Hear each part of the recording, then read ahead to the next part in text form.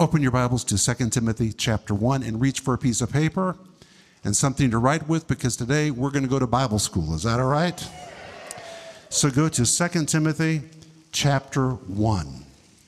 We're going to begin with the opening verses, and I want to give you the context of the book of 2 Timothy so that we can really make this book come alive for you.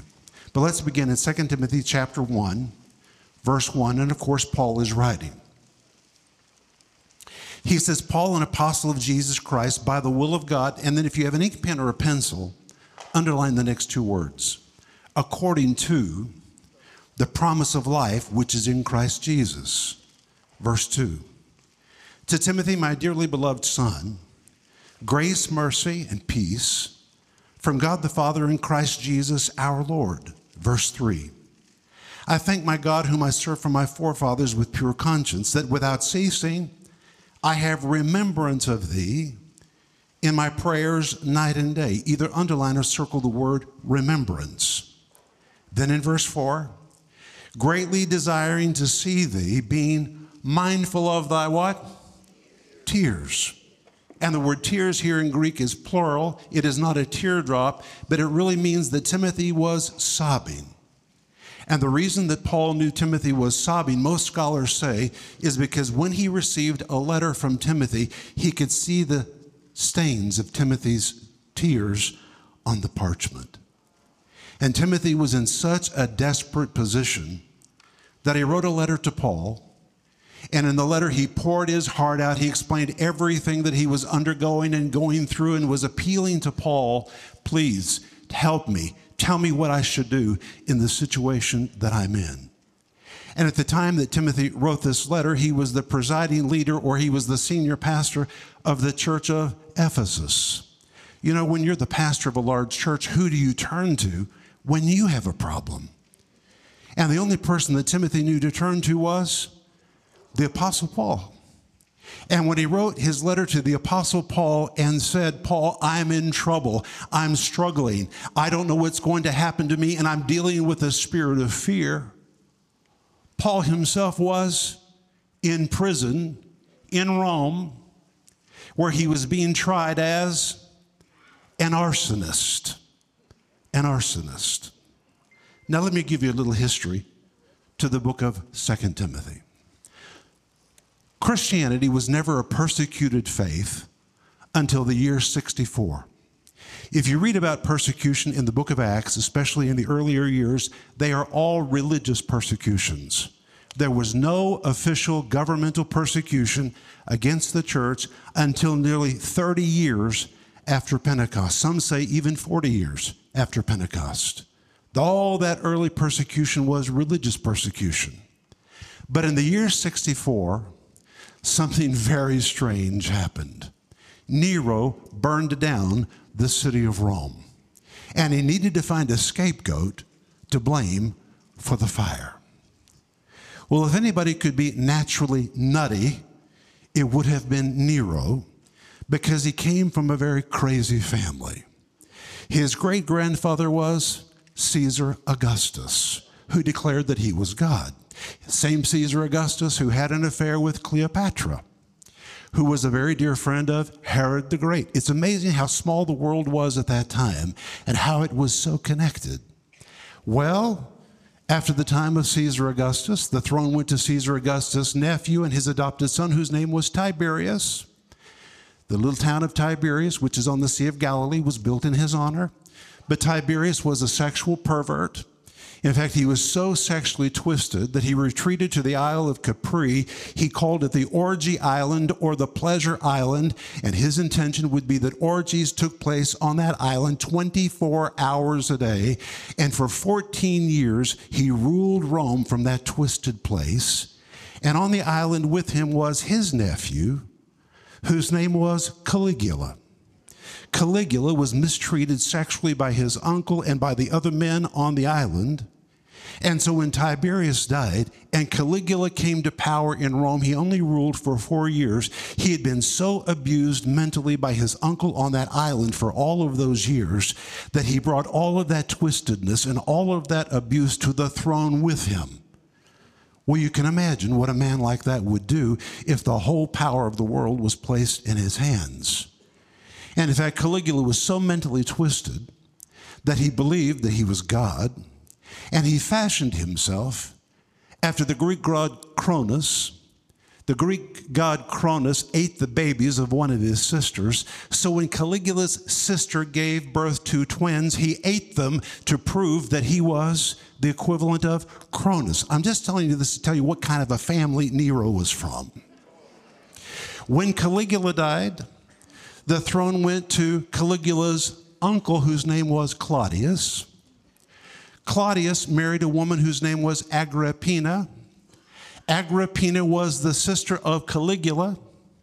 Caligula had an incestuous relationship with Agrippina, so she had all of that abuse in her. Now she had all this power. She carried it into the throne when she became the wife of Claudius the emperor. She had a son from a previous marriage whose name was Nero. She wanted Nero to be the next Roman of the emperor of the Roman Empire. So she fed her husband Claudius, who was the emperor, a bowl of poison mushrooms. He died, and she proclaimed that her son Nero was the new emperor of the Roman Empire at the age of 16. Now, how many of you have had a 16-year-old? Can you imagine giving all the power in the world to your 16-year-old and telling him that he was a god and there was nothing that was wrong for him to do? And Nero became the 16-year-old emperor of the Roman Empire. And he was told by his mother, "You're God, you're God, you're God, you're God." He began to embrace his own divinity and began to eliminate anyone who would disagree with him. So first of all, he had his teachers, Seneca and Lucia, killed. Then he began to have members of the Roman Senate killed. And then he got tired of his mother's manipulation.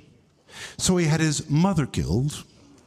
And when he had his mother killed, finally he was free to be everything that he always dreamed he could be. And Nero believed, he really believed, that he was the greatest musician that had ever lived. He believed he was the greatest actor that had ever lived. So even though it was not permitted for Roman emperors to perform, he began to perform on the stage and sing. And history said his singing was just horrific. But people couldn't leave his performances because if they got up and walked out, they would be killed. And there's actually one record of a woman who was so pregnant, she gave birth to her baby in his concert because she was afraid to walk out. He believed he was the greatest architect that had ever lived. And so he wanted to design himself a new home. And he would call it the Golden Palace. A house completely veneered in mother of pearl, which was then to be covered with gold leaf. And that's why it was called the Golden Palace. And the house that he wanted to build was 300 acres. So if you think you know of somebody with a big house, nobody has a big house. But there was a problem.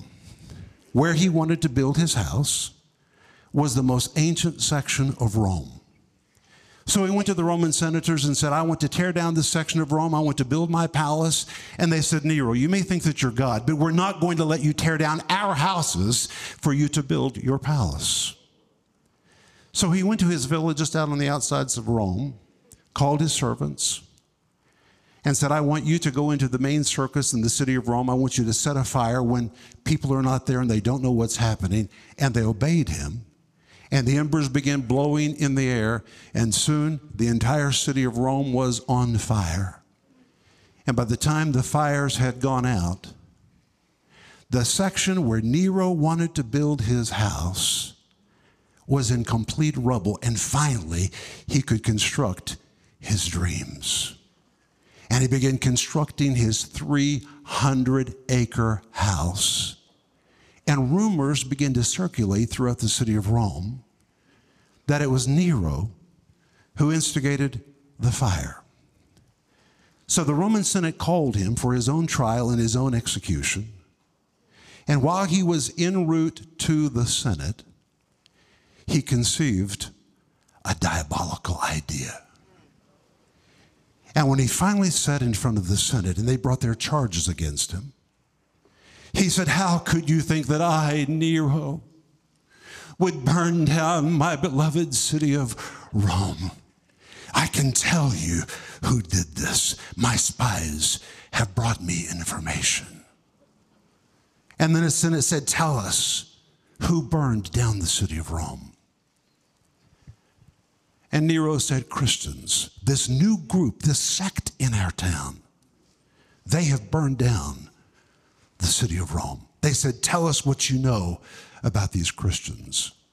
And he brought 5 allegations, which were partially true, and they also were untrue. And this was the beginning of fake news.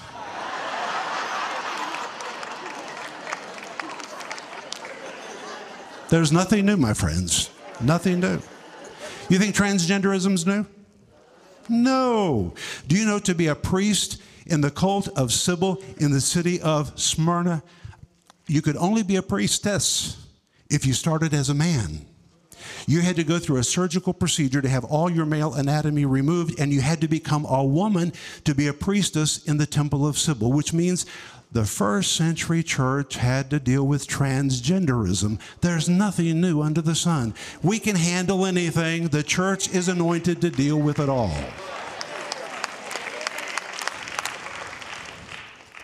But Nero said, number 1, Christians are lawbreakers. They do not have permission to meet, yet they are meeting in underground secret meetings. And to a degree, that was true.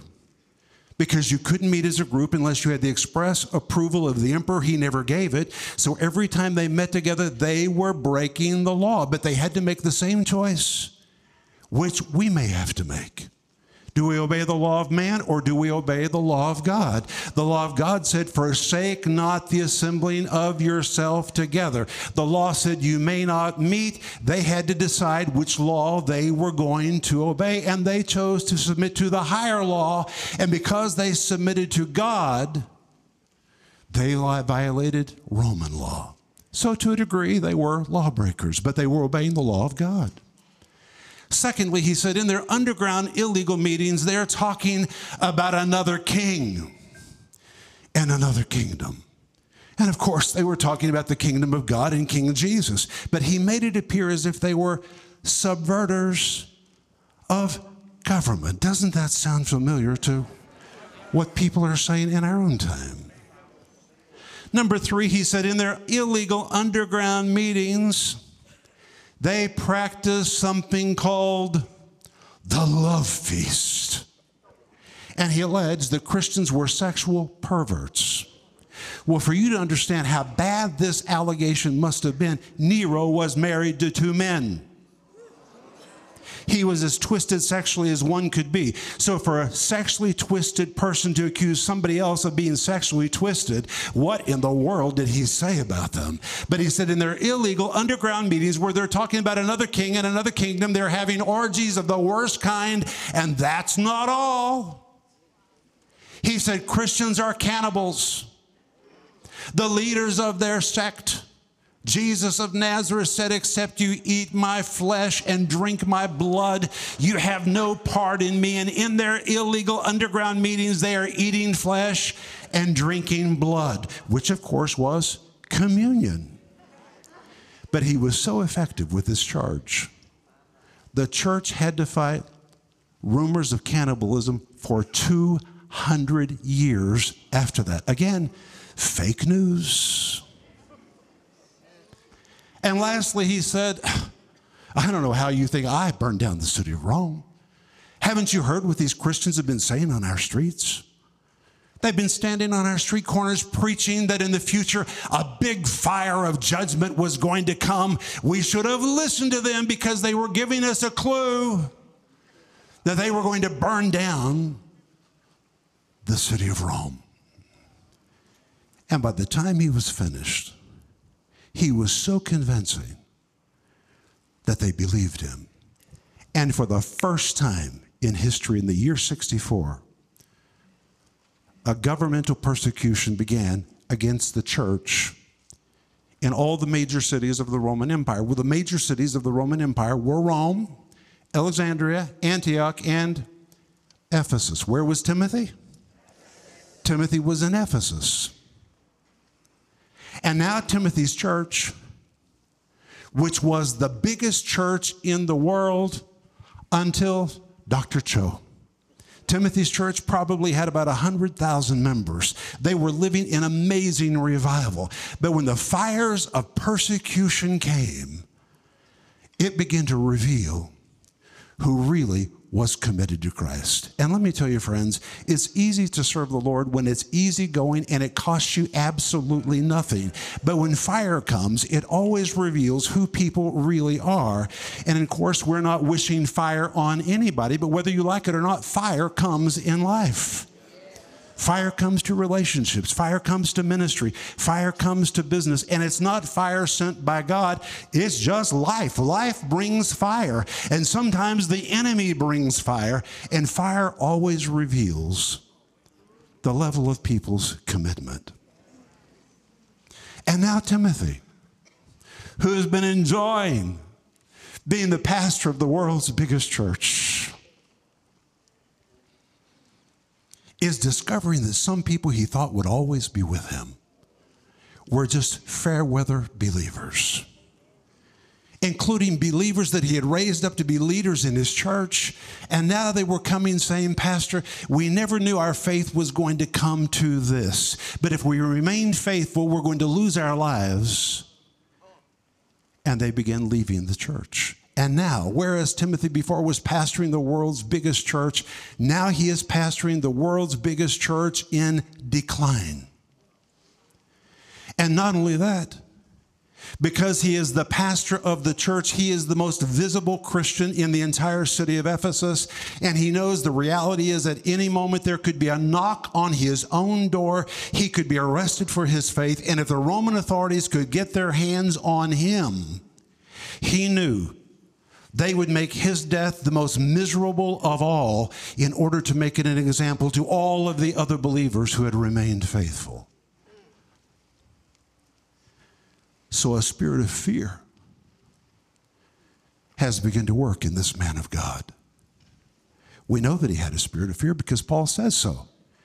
2 Timothy chapter 1, verse 7, he says, God has not given you a spirit of fear. And by the word spirit means it is a spirit. Fear is a spirit. You can feel fear when it comes in the room. It brings fear with it. It brings panic.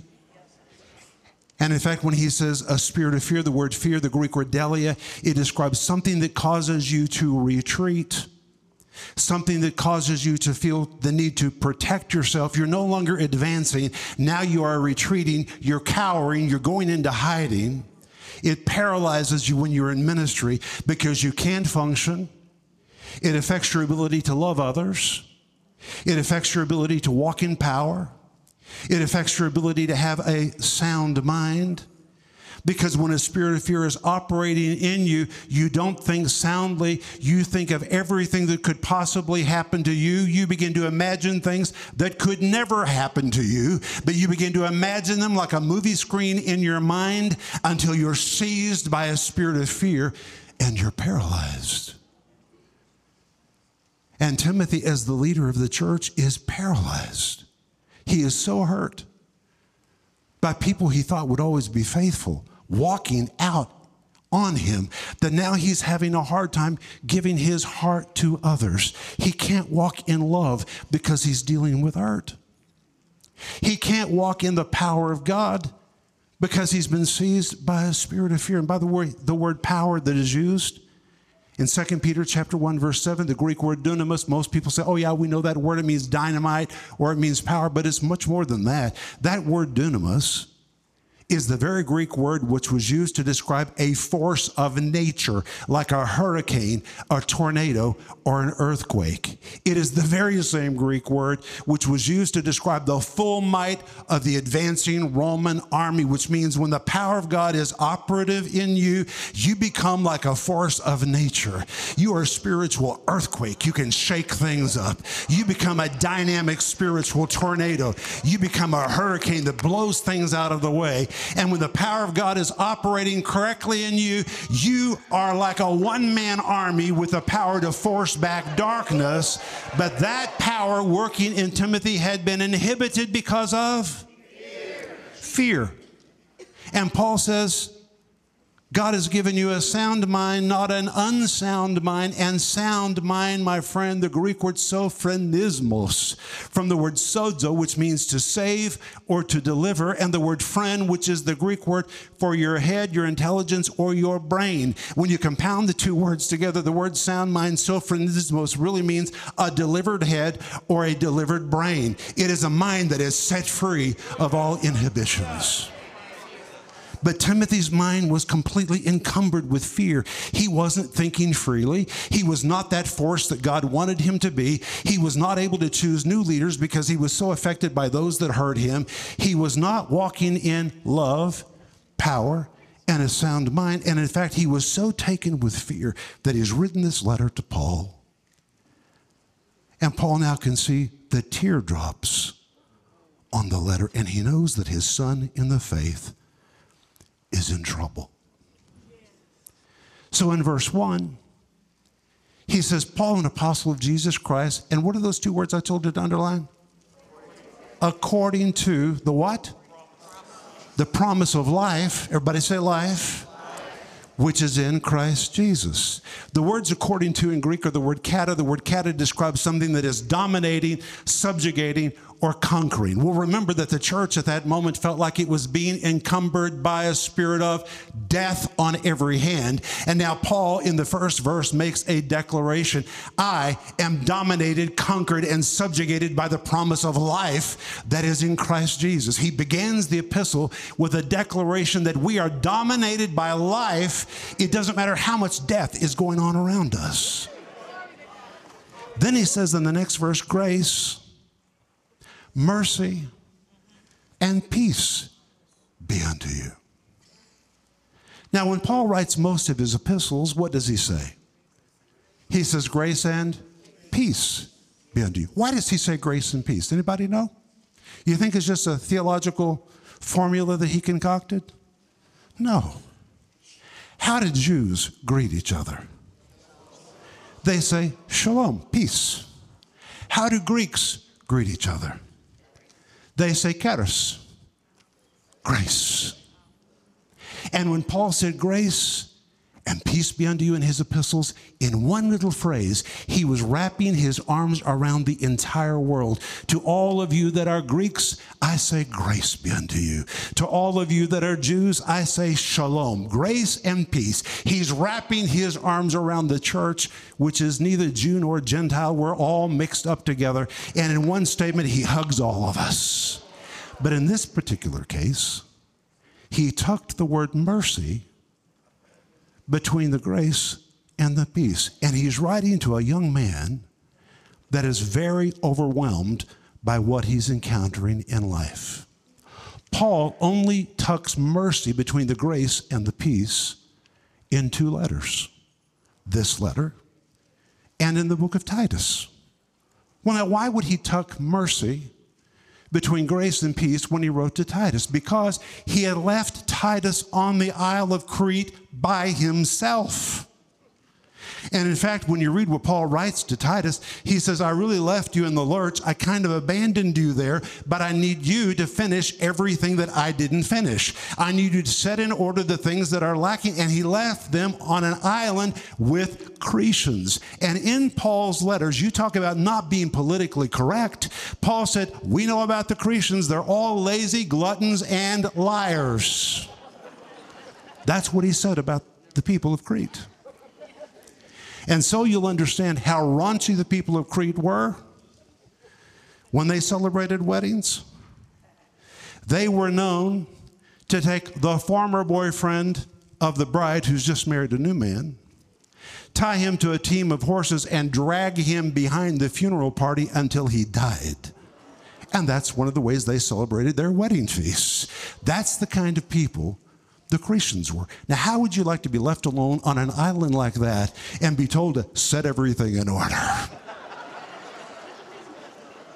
And Titus was so overwhelmed by the assignment that when Paul wrote to him, He didn't just say grace and peace be unto you. He tucked a little mercy between the grace and the peace. When Timothy was overwhelmed, he tucked mercy between the grace and the peace, which tells us if any of us are feeling overwhelmed, God doesn't just give us grace and peace, but he tucks a little mercy between the grace and the peace. God is looking at us and he's working on our behalf.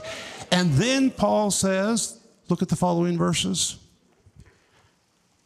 I have remembrance of thee in my prayers. The word remembrance in Greek is the word meneia. The word meneia is the old Greek word, write this down if you're taking notes, for a statue, a monument, or a memorial. A statue, a monument, or a memorial. If you're really going to translate this exactly from the Greek, it says, I am building statues, monuments, and memorials of you in my prayers. And another place where this word is translated correctly is in Acts chapter 10, when the Bible says that an angel appeared to Cornelius. Do you remember that? And the angel said, Cornelius, your prayers and your alms are come up for a what? A memorial before God. It is the very same word. And here we find that when we pray in faith or when we give money in faith, it's not just the speaking of words that disappear or the giving of money which we never see again. But if it's done in faith, the very act of prayer, the very act of giving builds monuments, it builds statues, it builds memorials in the presence of God. And God never forgets a prayer that is prayed or a gift that was given, because it stands before him like an everlasting monument. And now Paul says to Timothy, Timothy, in my prayers, I'm building statues, monuments, and memorials of you in my prayer. It doesn't matter where God looks. He sees you there. He sees you there. He sees you here. He sees you there, because I'm stacking the throne room filled with statues, monuments, and memorials of you. When my grandmother Renner was very old, one day she said to me, Ricky, I'm of no value to anybody. Can't get out of this chair. All I can do is sit here and pray for you. I said, Grandma, it's probably the most effective thing you've ever done for me. Keep it up. Keep it up. Every time you call my name, you're building a statue of me that God sees. Pack the throne room of heaven so full that God cannot get away from seeing me. There's Rick. There's Rick. There he is. Can I ever get away from him? There he is. There he is. There he is. There he is. That is the power of our prayers. And my friends, when you call someone's name to God in prayer, you're literally building something in the presence of God that he will be confronted with. And then in the following verse, Paul says, I'm mindful of your, what? Tears. So he's received this letter from Timothy. Now, why is Paul in prison? Because when this governmental persecution began after the Great Fire of Rome, they began to round up Christians. This is when they began to burn Christians at the stake. Most Christians were burned at the stake. Do you know why? Because according to the Roman law, you were killed according to your crime. If you were a thief, they cut your hand off. If you were an arsonist, they burned you. And that's why Christians were being burned. And now Paul is among the leaders that have been rounded up. And Paul is sitting in prison. The fake news is all over the city of Rome. The chief arsonist that planned the fire of Rome has been captured. He is in prison. And back in those days, there were not newspapers, but there were walls covered with news. And people were gathering around the walls, reading the latest news. They have captured the chief arsonist. Now, Paul is sitting in prison. He cannot say a word to defend himself. And he knows what everybody's saying about him. But because he is a Roman citizen, he can receive mail. That's one of his guarantees. He gets a letter in the mail from Timothy. And the letter says, Paul, you have no idea how I feel. I'm suffering here in Ephesus. If you were here, you would understand the traumatic events that I'm going through. People have walked out. They have left me. They have abandoned me. Paul, I need you to help me. He writes to Paul, who is in prison suffering for his faith. The free man is reaching to the bound man,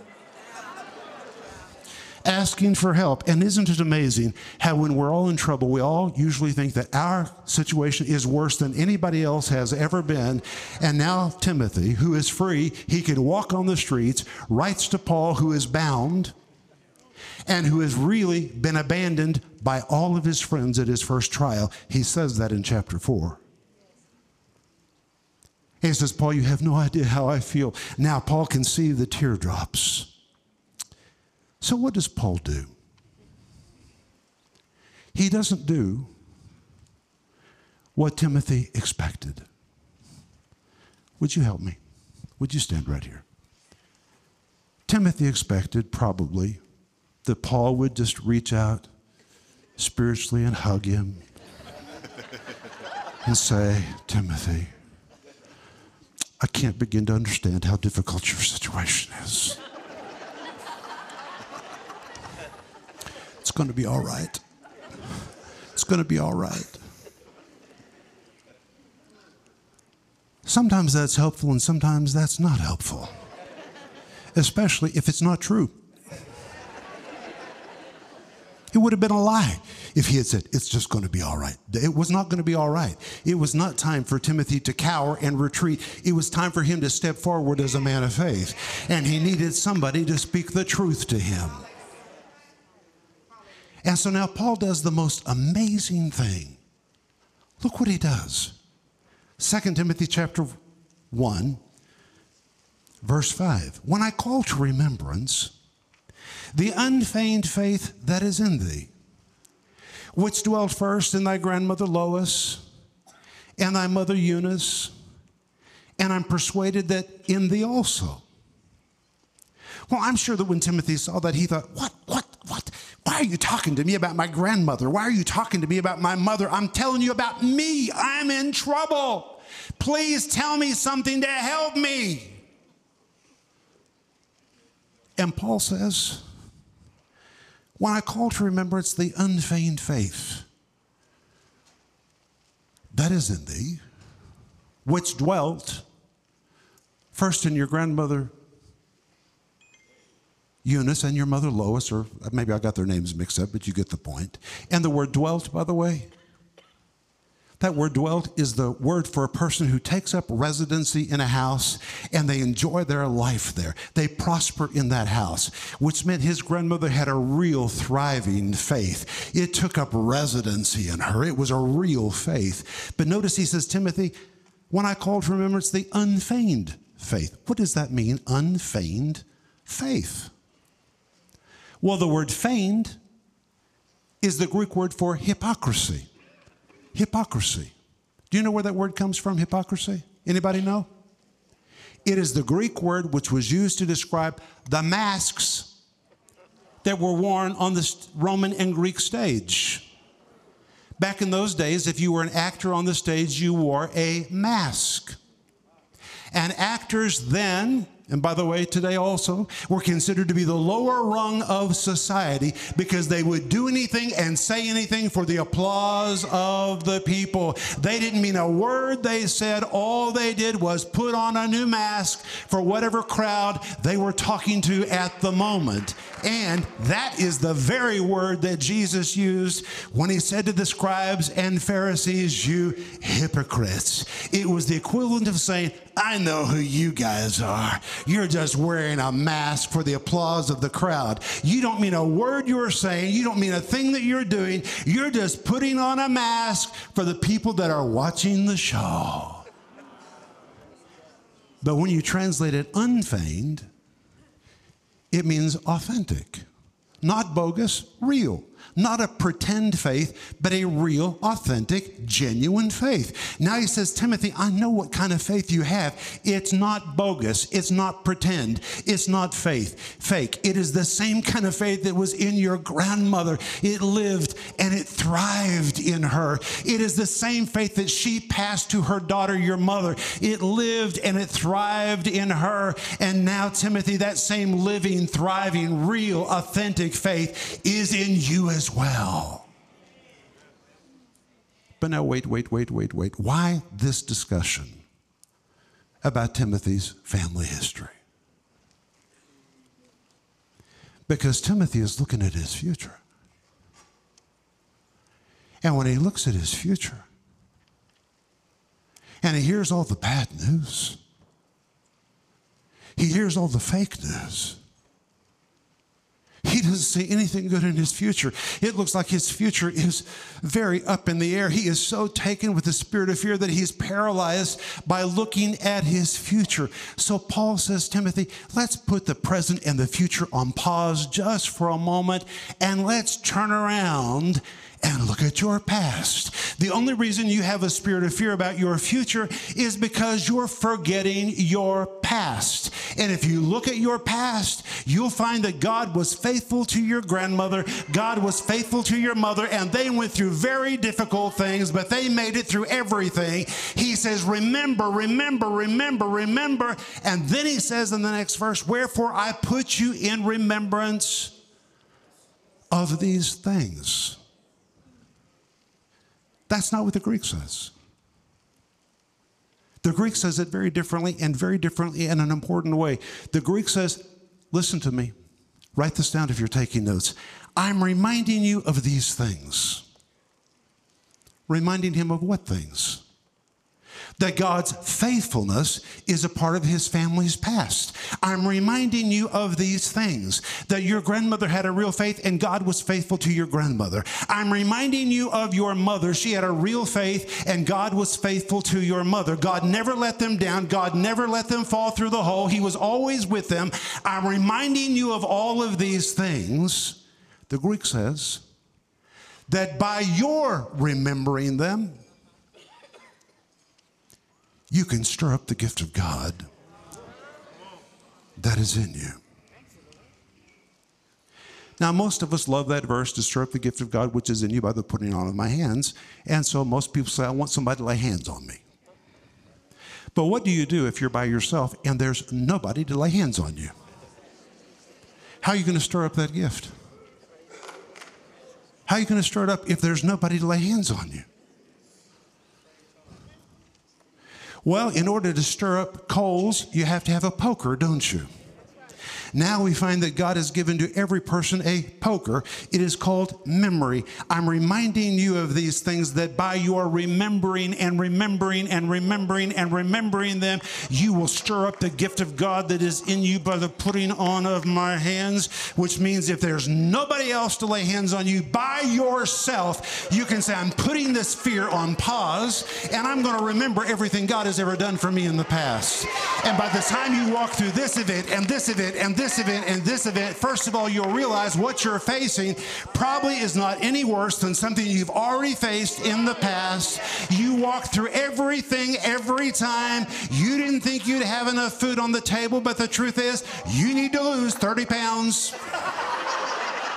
You're fine. You still ate. You still have a roof over your head. God walked you through everything. And by the time you walk through your past into your present, your faith will be so stirred up. Now you'll be ready to deal with your future.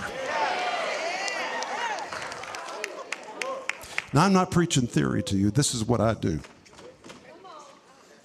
The last 2 years of my life, I could write another book about the last 2 years of my life. Things being said to me. If there was ever an opportunity to operate in a spirit of fear, believe me, I have had it. I had to make a choice. You have to make a choice what you think about. You have to make a choice. In fact, if you jump over to verse 12, notice what Paul says. He said, I am persuaded. You see that word persuaded? Paul is talking about himself. I know whom I have believed, and I am persuaded he's able to keep that which I've committed unto him against that day. He is in prison. Threats are being made against him. Rather than think about the threats, he says, I know whom I have believed. The word I know, the Greek word oida, which means I've had experience with God, and by my experience with him, there are some things I know. He is absolutely faithful, and I am persuaded. Everybody say persuaded. The word persuaded is the Greek word patho. The word patho means to coax someone from one opinion to another, to sweet talk them out of one opinion into another opinion, to sway them from one position to another position, which means Paul in prison has not had anybody to help him, nobody to help him think straight, nobody to help him deal with his own fears. So Paul, patho, did some self-talk. He started talking to himself. And even though the reality said he was in trouble, he began to say, I know whom I have believed. And Paul walked himself into faith even when he was into prison. He talked himself into a position of faith. And my friends, there's nobody more powerful to talk to you than your own mouth. And the Bible says faith comes by hearing. What does the Greek say? Hearing and hearing and hearing and hearing and hearing. Your head will believe what it hears. And if your mouth is running a bunch of negative stuff, your mind will believe it and it will become your reality. Your reality will be what you embrace. If you begin speaking faith to yourself and speaking it and speaking it and speaking it until you believe it, it will become your reality. We get what we believe. And there's a time to tell your head to shut up and for your mouth to begin telling you what to believe. Paul talked himself into faith because there was nobody else to talk to him. And now he says to Timothy, hey, I can't be there to lay hands on you, so I'm going to do the next best thing. Remember. What in the world are you doing thinking about your future like this? Turn around and look at your past. You didn't think you could pay your bills, but you did. You didn't think you'd make it through that trial, but you did. Walk through all of those experiences. That's why the book of Psalms tells us again and again to remember the works of the Lord. If you're afraid of your future, you're just forgetting your past.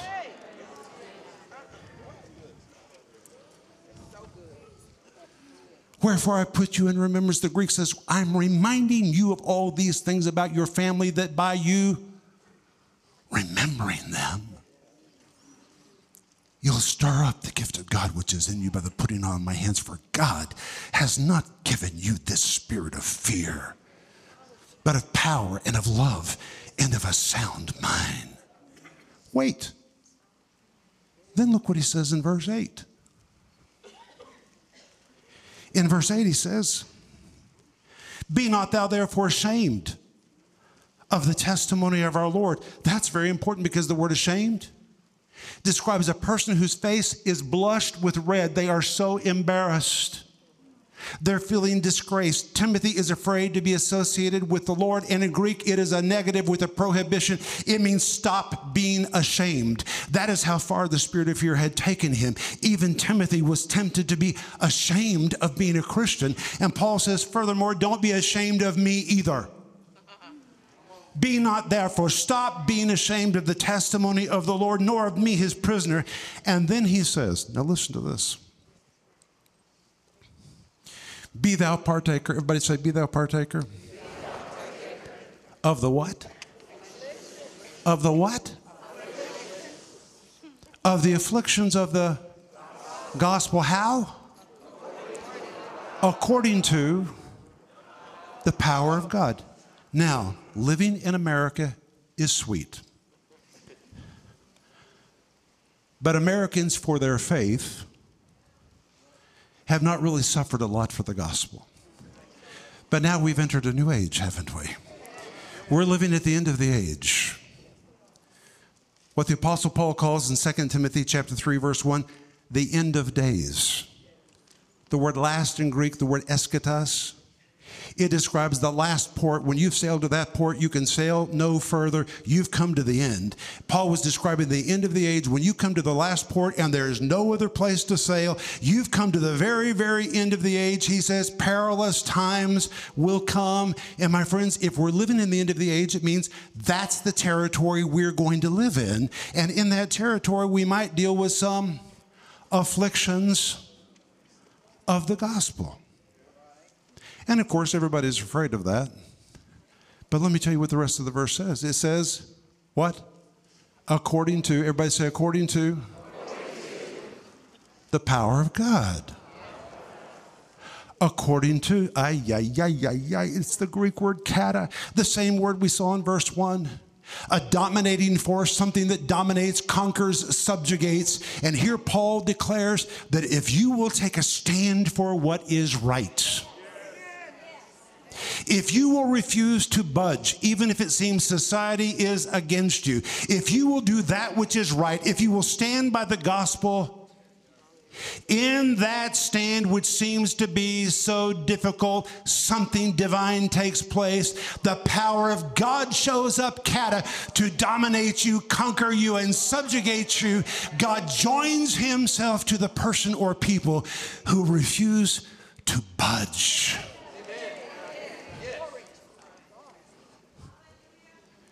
And just historically, this nearly drove Nero crazy because he put stakes in his backyard, took Christians, dipped them in tar, tied them to the stakes, set them on fire. He would lean out his balcony window, waiting to hear them shriek in pain. And it nearly drove him crazier, because he would hear them while they were burning, singing songs. The ancient writers said singing songs antiphonally unto God. They didn't know what they were doing. They were singing in tongues while they burned. They had such victory. Even in the fires, they were dominated by the power of God. Which means they didn't feel the fire. Kata, dominated, conquered, subjugated by the power of God, which means if you'll do what is right. And by the way, this doesn't have to do with persecution. This can be in regard to your marriage. If you'll do what's right in your marriage, if you'll do what's right in your business, if you'll do what's right in your finances, if you'll do what's right in your church, in your ministry, even if it creates a difficult situation and people don't like you doing right, God's power will show up to sustain you. It's a sustaining force. So, that's the background to 2 Timothy. Did you learn anything new here today?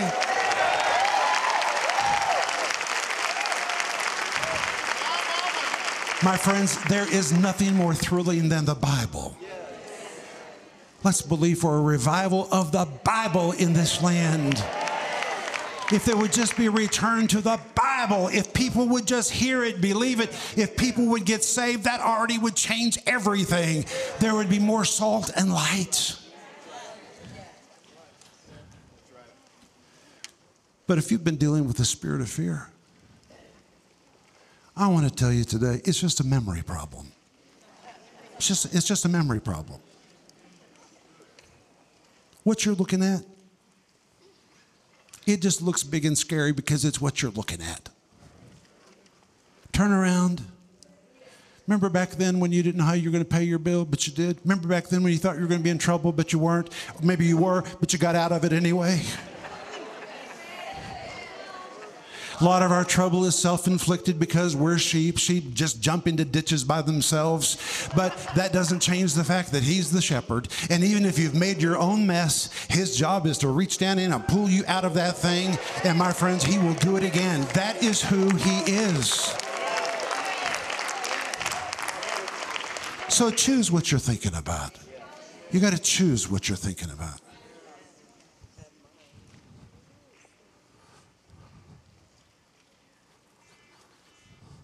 I'm telling you, the last 2 years, sitting in my house, One point, I couldn't even leave my house for 4 months. You know, when you can't leave your house, you just sit, look at the walls, the chandelier, the TV, and in our case, the only news we can get is CNN. 4 months of it, I was so thankful for victory.